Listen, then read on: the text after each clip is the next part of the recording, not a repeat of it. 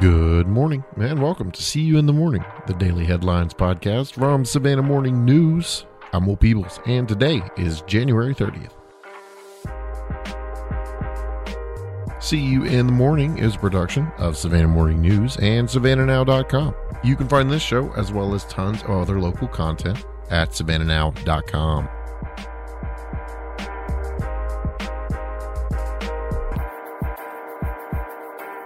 A death, a resignation, and deliberate no-shows have stalled any Port Wentworth city business from being voted on at the last three city council meetings dated December 19th, January 9th, and January 21st.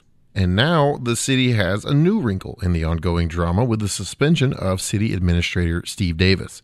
Mayor Gary Norton confirmed Davis's suspension, but declined to offer any other details. The city will try again to conduct business with a meeting set for Tuesday, February 4th at 6:30 p.m. The stop-in council action began in November when 4 council members surprised the mayor and 2 other council members by voting to hire Davis as city administrator. They also voted to change then city administrator Phil Jones from his job to one as a consultant for Davis. Jones has worked part-time as city administrator since June of 2018.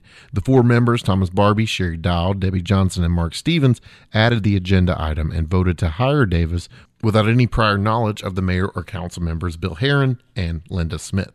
The city's attorney, Jimmy Corsi, recommended the hiring decision be delayed, but Mayor Gary Norton has said he believes the city's hiring policies were not followed in hiring Davis, nor was Davis properly vetted. He has also said Davis is not qualified for the job. Davis only served for about 8 months in Effingham County as county administrator, and he remains tight-lipped about his hiring and pay. None of the 4 council members responded to questions by email from Savannah Morning News about the hiring.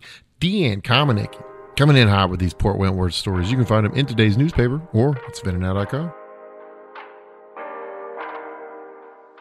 The petitioners of a multi-purpose development denied by Pooler City Council in December have filed a lawsuit against the city, seeking a judicial intervention on the decision.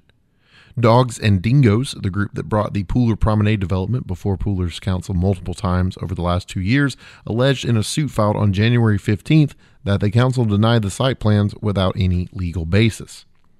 They request that a judge review the action and direct council to approve the plan.